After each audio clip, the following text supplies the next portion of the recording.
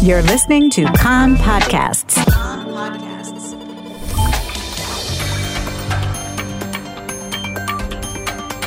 You are listening to the English language news of Kan, the Israeli Public Broadcasting Corporation.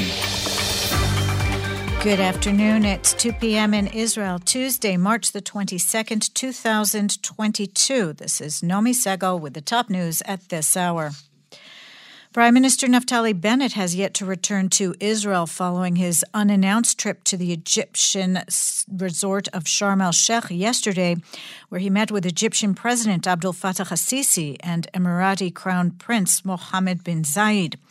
The talks came against the backdrop of nuclear deal negotiations between Iran and world powers and the expectation that within the framework of those discussions, the United States intends to remove Iran's Revolutionary Guard from its list of terrorist groups. Meanwhile, the U.S. State Department spokesman Ned Price told a briefing yesterday that while there has been progress in nuclear talks in Vienna in recent weeks, agreement is neither imminent nor certain. Asked to comment on the talks in Sharm el-Sheikh, Price said he had no specific response, but if we do, we will pass it along.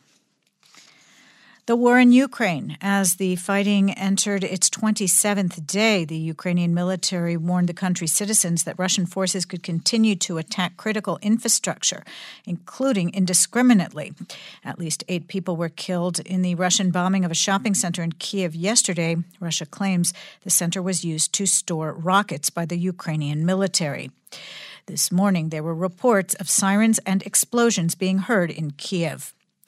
Ukraine's President Volodymyr Zelensky reiterated that a direct meeting with Russia's President Vladimir Putin is needed to bring an end to the war.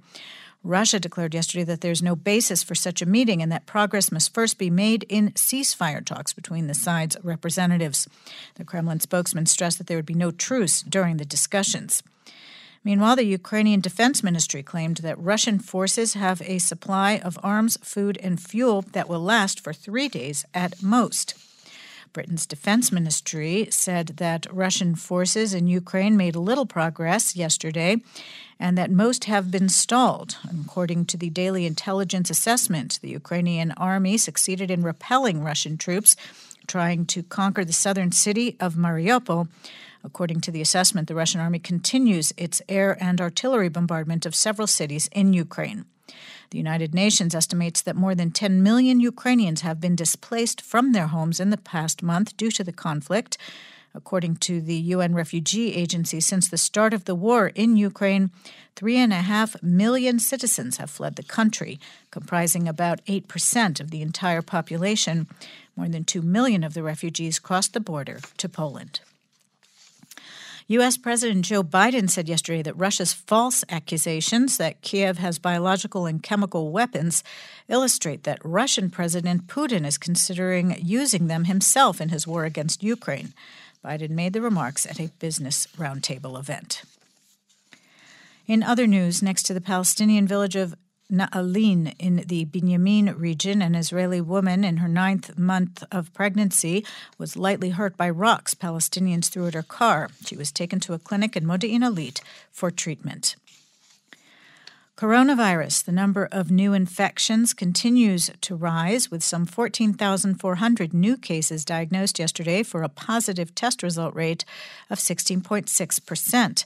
The R transmission value has also climbed and now stands at 1.33. There are 320 people currently hospitalized in serious condition, 138 of them on ventilators. Since the start of the outbreak in Israel 2 years ago, 10,431 people have died of COVID-19 related causes.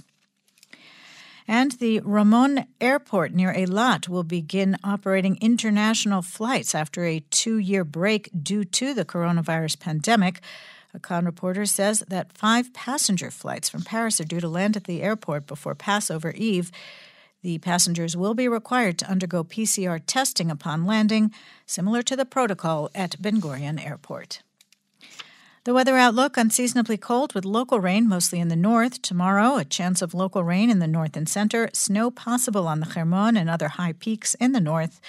Toward morning on Thursday, possible snow on peaks in the north and center. The maximum temperatures in the main centers: Jerusalem 10, Tel Aviv 15, Haifa 12, Beersheba 16, and in Eilat going up to 21 degrees Celsius tomorrow. That's the news from Kan Reka, the Israeli Public Broadcasting Corporation. Join us at 8 p.m. Israel time for our one-hour news program.